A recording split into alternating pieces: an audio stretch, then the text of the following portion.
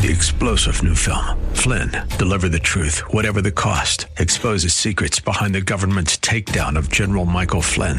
Flynn knew what the intel world had been up to. He ordered the first audit of the use of contractors. This set off alarm bells. He told the truth. He was the most dangerous person for Donald Trump to hire. They had to get rid of Flynn. Flynn, deliver the truth, whatever the cost. Available now. Watch it today. Go to salemnow.com. salemnow.com. I don't care what they might say. We love Jesus anyway. Spiritual food does not affirm your fleshly desire. Spiritual food strengthens your inner man so that you recover your right mind and recognize that you're far from God. Spiritual food helps you see rightly when you have been deceiving yourself. Spiritual food is an illuminating experience.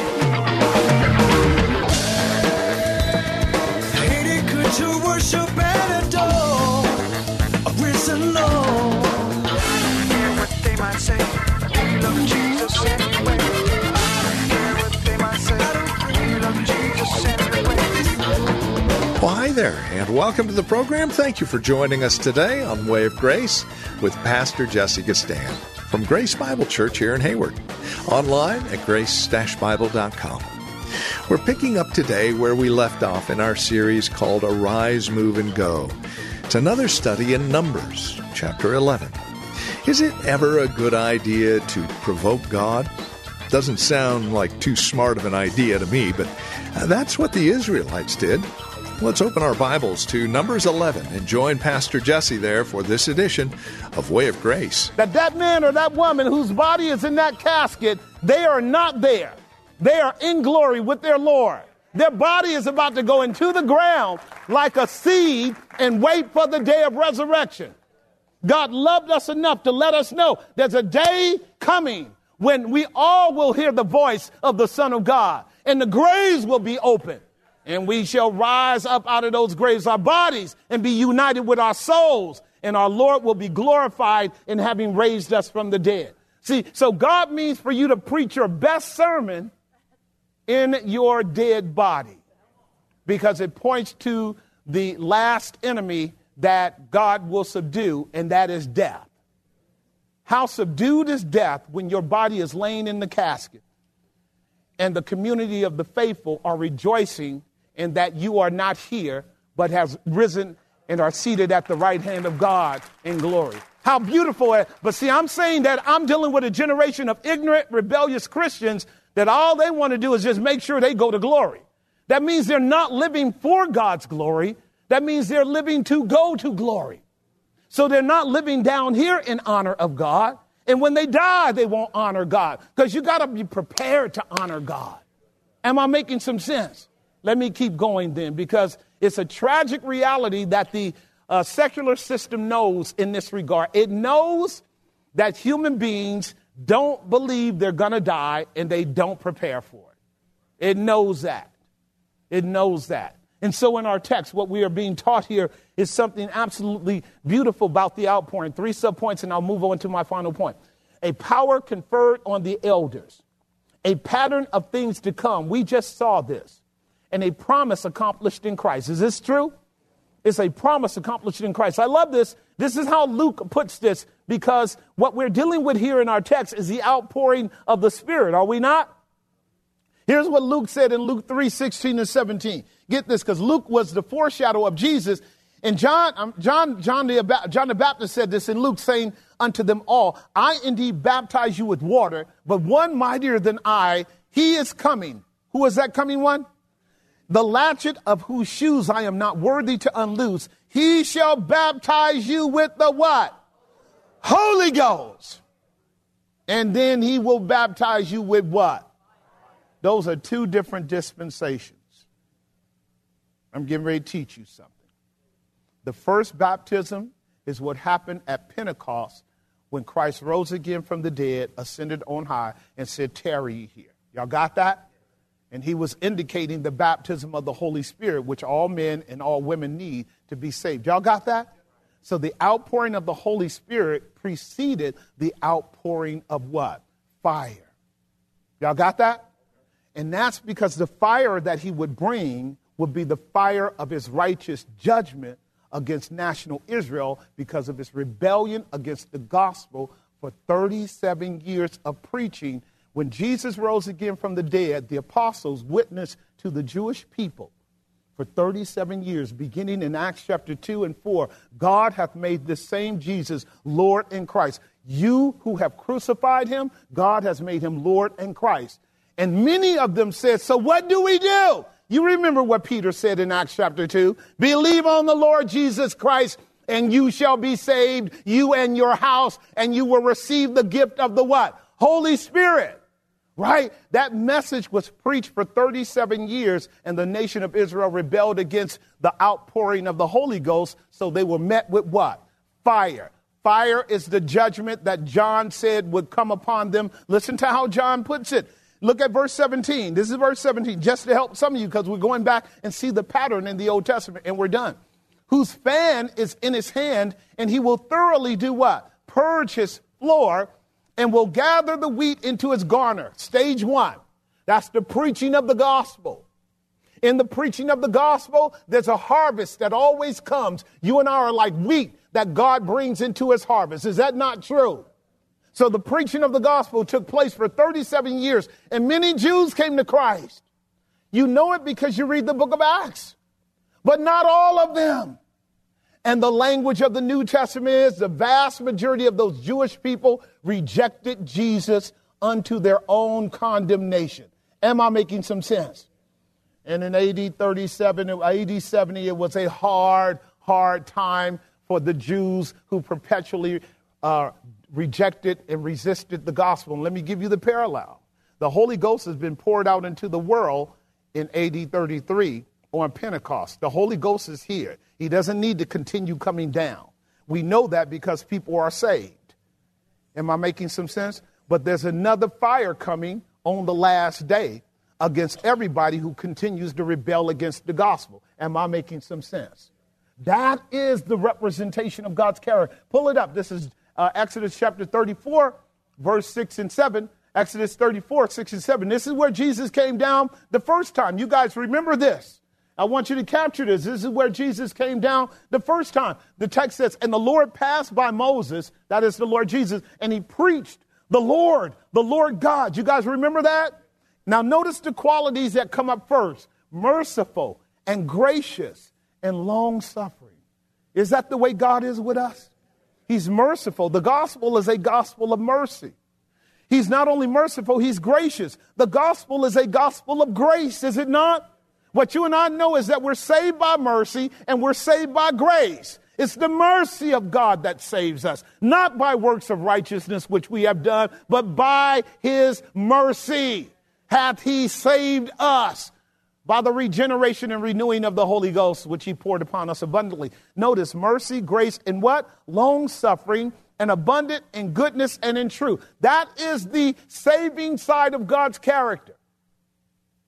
That's the saving side. That's the good news preached. Whosoever shall call on the name of the Lord shall be what? He that believeth not shall be what? Damned. Look at the next set of attributes. Verse 7. Keeping mercy for thousands, forgiving iniquity and transgressions and sin. Is that not the atoning work of Christ? But he will by no means do what? But he will by no means do what? Visiting the iniquity of the fathers upon the children and upon the children's children unto the third and fourth generation. Listen to me. God is holy. Let's go back to our text. I'm going to close now, show you something. God is holy. You guys remember when Moses said back before this portion of scripture, he said, Lord, if you don't go with me, kill me. Remember that? And God said to Moses, look, I'll have mercy on who I'll have mercy, and I'll kill who I want to kill. I'll bring judgment on whom I will bring judgment. Y'all remember that? And I told you the way God works is a lot of times he won't bring his judgment for a long period of time. He'll give you time to repent. Well, that's what's going on here. I told you it's 14 months in now. These same knucklehead people that were back there in that day dancing around the golden calf, naked, having a frolicking party. And Moses knew that God was going to kill them. Only 3,000 died on that day. Y'all remember that? And God said, Moses, go ahead on and lead my people. I'll deal with these crazy people who actually blaspheme me in their disobedience. So get this, ladies and gentlemen. Just because God delays his judgment doesn't mean he forgets. And what Solomon taught us, because Solomon knew a little bit about sin. Just a little bit. Solomon said, when judgment is executed slowly, when the judgment comes slowly, it only hardens the heart of people who don't already have the resident fear of God in them. This is why preaching like I do, people don't like what I preach. Now, y'all hearing what I'm saying? Right, because their hearts are hardened against a God that has a right to tell you and I what to do and how to live. But God is merciful to let us breathe in and out every day, particularly when we're living like hell. He's merciful.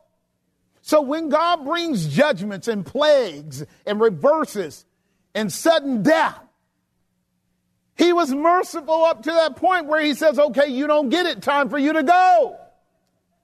Here it is. I want you to see it with me. I'm going to close. We're over in Numbers chapter 11, where God now is going to show Moses his difficult side. Point number 3, they provoked God to what? That's Numbers 11, verses 18 through 20. Listen to what God says. And he said unto the people, sanctify yourselves against tomorrow. You're going to eat flesh, and you have wept in the ears of the Lord. And the Lord heard you, saying, who shall give us flesh to eat? For it was well with us in Egypt. Therefore the Lord will give you flesh, and you shall eat. Y'all better get a hold of that. You shall eat flesh. I'm going to walk you through this, because you need to sense it. So God told Moses, tell them, y'all getting ready to eat. You asked to eat. You're getting ready to eat. You're getting ready to have exactly what you want. I'm going to try not to be here long, but I'm here be here long enough for you to get it. Okay? You asked to eat, and that's a symbol of us craving our own carnal desires. And then not only on top of that, you despise the manna. What is this manna? This coriander seed, this bland food. I told you that's a picture of false religion as it is in my day that has turned the gospel into entertainment and turned it into emotionalism and turned it into fleshly carnal gratification. You can go to all kind of churches today that make you feel good and never preach Christ to you. Never preach Christ. Because Christ is the manna that God brought down from heaven to feed your soul. It's qualitatively different. It's qualitatively different. Spiritual food does not affirm your fleshly desires. Spiritual food strengthens your inner man so that you recover your right mind and recognize that you're far from God. Spiritual food helps you see rightly when you have been deceiving yourself. Spiritual food is an illuminating experience. It's a strengthening of the inner man so you can rise up and say, Lord, kill him. I'm making some sense, am I not? That's exactly right. This is why a whole lot of people are going to experience the darkest depths of hell because they play games with God. Y'all hear what I'm saying? This is terrible. Listen to it now. They provoke God to anger. So we read over in verse 19, you shall not eat 1 day, nor 2 days, nor 5 days. You're not going to even eat 10 days. You're not even eating 20 days. But even a whole month until it comes out of your nostrils. And it will be loathsome unto you because that you have despised the Lord, which is among you. And you have wept before him, saying, why came we forth out of Egypt? I hear a lot of Christians talking like that. They love this world. They absolutely love this world. And Moses said, the people among whom I am are 600,000. We got that number right again, right? Footmen, soldiers. And he said, I will give them flesh that they may eat a whole month. Shall the flocks and herds be slain for them to suffice them? Or shall all the fish of the sea be gathered together for them to satisfy them? See, Moses is tripping, isn't he? Because he thinking God is telling him he got to do it. Now, Lord, how am I going to do this? We way out in the desert. Are we going to eat all of the flocks that we have to use for sacrifices? And I don't know where to get fish and quail. No, the Lord didn't tell Moses to do it. The Lord was going to do this. Now watch how this goes. This is absolutely remarkable. We'll see this over in verse 31. Are you there? Verse 31, I'm going to start here. And there went forth a wind from the Lord and brought quail from the sea. Right. Again, so if you understand the language carefully, this was not a natural wind. Your winds currents were running all up and down the ocean side there, coming from Egypt, going down to the Mount Sinai Peninsula. There was sea there. We saw that whole Mediterranean Sea area. Wind currents are running all the time in those areas. And the quail would run from one region of the world to the Egyptian side so that the Egyptians had quail. Birds are always flying on the currents of the water. You guys know that. This wind captured a whole group of quail heading their way to Egypt and blew them over into the Sinai Peninsula. The language for the wind here is a torrent of storm that overcame the natural current flow of the winds and forced those birds off of their track. I know they were saying in their head, Lord, where are you taking us? Where are we going? Where we go? Okay, we just got to roll with the Lord. He's the Holy Ghost, and so we got to roll with him. And this is where they are now, and I want you to capture how this works. Now, notice what it says. He says, and there went forth a wind and brought quail from the sea and let them fall in the camp. The quail fell right where they were. Now, listen to this. As it were a day's journey on one side. Now, you don't get that because a day's journey with 1.3 million people, this, they say, is something like a 10 to 11 mile length of distance from where they were. 11 miles of birds coming down. Now, there are two major interpretations with this language, that the birds were forced to come down by the wind current to fly among the people at about 5 feet off the ground. This is what the language is going to say. Watch this. And it was as a day's journey on this side, as it were a day's journey on the other side, round about the camp, as it were 2 cubits high. Now, a cubit is anywhere from 18 inches to 20 inches, depending on which cubit you use. You multiply, that's about 3 feet off the ground. This is where I am. You guys see that? So the interpreters surmise two things. One, which is rational. The other one is a little bit challenging, and that is the birds were flying among the Israelites. They were flying among the Israelites to the tune of 11 miles up the road, because 1.3 million people, that's a long ways. And the text tells us a day's journey is the length that they were flying round about the camp. Does that make sense? As it were 2 cubits high upon the face of the earth. Now, the reason why I say that is because some theologians would argue that these birds didn't just fall on the ground and lay there dead in front of the Hebrew people. That would have been like roadkill. Okay, that would have been taboo. So these birds are flying. They're flying low. They're flying low enough for you to capture.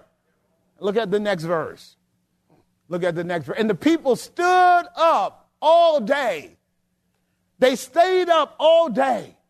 They stayed up all night and all the next day. What were they doing?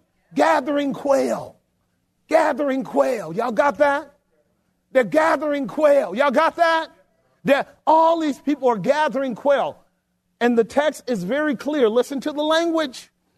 And they gathered, and the least gathered 10 homers. Do your work. That's a ton of quail per person. Okay? Multiple camels full per person. Now, what is God teaching us here? The insatiable nature of the lust of our flesh when an opportunity is given to fulfill it. The insatiable nature, the insatiable nature of the lust of our flesh when an opportunity is given. Now, remember, God had said it prophetically, did he not? He says, you're not going to eat 1 day. You're not going to eat 2 days. You're not going to eat 5 days. You're not going to eat 10 days. You're not going to eat 20 days. You're going to eat a whole month. Everybody's gathering enough quail to cover a month. Y'all got that? This is quite remarkable. Then look what verse 33 says. And while the flesh was between their teeth, while they were eating it, and we may presuppose that they had already cooked it. Do you understand that? Maybe some crazy people was eating raw quail, I don't know. But we may presuppose that they cooked it. But what we do not have to hypothesize about is that they just kept eating, gorging the food. Do you see it? They just kept eating. Now, God had given them over to the lust of their flesh.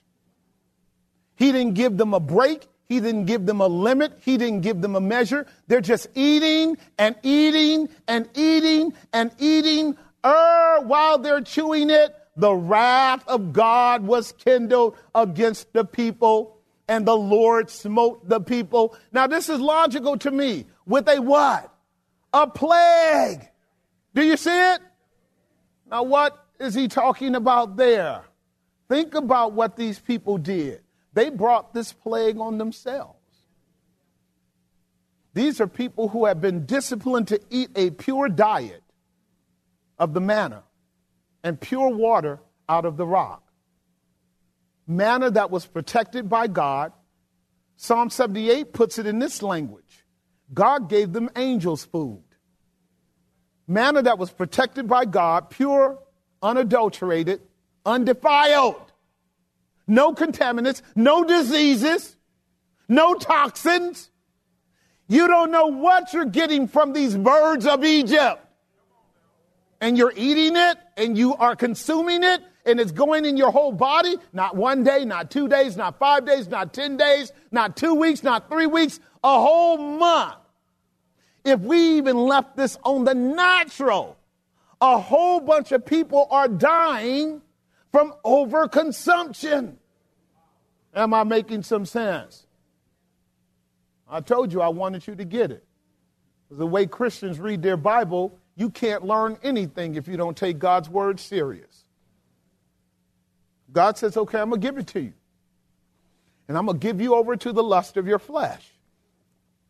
The intemperance and the ingratitude and the excess and the indulgence is what you and I describe as addictive behavior that drives men and women to levels of self-harm, that they die with their joy in their mouth. This is the world I live in. This is society I live in. I live in a world where men live for pleasure and not for God. And they will bless God if God gives them their pleasure. And frequently they die from the pleasure that they're blessing God that gave it to them. Y'all keeping up with me? Listen, as far as I'm concerned, just those 3, 4, 5 verses right there alone got me fasting for 90 days. I'm fasting for 90 days. I don't want no chicken. I don't want no quail. I don't want no pigeon. I don't want nothing that look like a bird. I'm going vegetarian. I'm eating nothing but vegetables and water for the next 30 days. I want to get as far away as I can. And I'm being facetious, but y'all understand where I'm going. Because the lesson is clear. If you choose anything other than the person and work of Jesus Christ, represented in the gospel of his glory, in the bread that God provides for us, you are wide open to the plagues of Egypt. Did y'all get what I just stated? May God grant you and me the hunger for his righteousness and not our own. We are out of time today. We'll close our program out here and pick up where we left off next time we're together here on Way of Grace with Pastor Jesse Gistand. Thank you for spending a few minutes with us today. We trust it was profitable in your walk and relationship with Christ. Our goal here at Way of Grace is to make sure that you are growing in Christ, that you are living a life worthy of the calling that has been placed on your life from the gospel. If you have questions, comments, prayer requests, as always, you're welcome to reach out to us here at Way of Grace.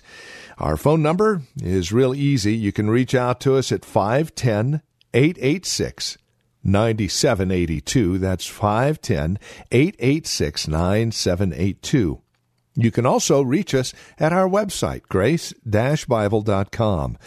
And you can email us from that website as well as find out more about us, who we are, what we believe, worship opportunities. In fact, our worship opportunities are really quite simple. Sundays at 10:30, we meet here at the church in Hayward. We also have a Friday evening Bible study at 6:30 and then a Tuesday evening prayer and Bible study at 6:30 as well. For more information, again, grace-bible.com or call 510-886-9782. Reach out to us by mail if you want to write, 22768 Main Street. That's 22768 Main Street, Hayward, California. The zip code is 94541. As always, it's a pleasure spending time with you here in God's Word, growing in His grace. Until next time, may Christ be your way of grace. I don't care what they might say. We love Jesus anyway. I don't care what they might say. We love Jesus anyway. 3-star General Michael J. Flynn, head of the Pentagon Intelligence Agency, knew all the government's dirty secrets. He was one of the most respected generals in the military. Flynn knew what the intel world had been up to. He understood its funding. He ordered the first audit of the use of contractors. This set off alarm bells. The explosive new documentary, Flynn, Deliver the Truth, Whatever the Cost, uncovers the facts behind this scandal. Flynn told the truth. He was the most dangerous person for Donald Trump to hire. I find out the worst enemy that I'm going to face in my life is right here in America. They took my assessment and they wanted me to change it. And I was like, I'm not changing it. They had to get rid of Flynn. With in-depth interviews, archival footage, and never-before-seen personal records of the man behind the headlines. I just felt like I was drowning. Flynn, Deliver the Truth, Whatever the Cost. Available now. Watch it today. Go to salemnow.com. salemnow.com.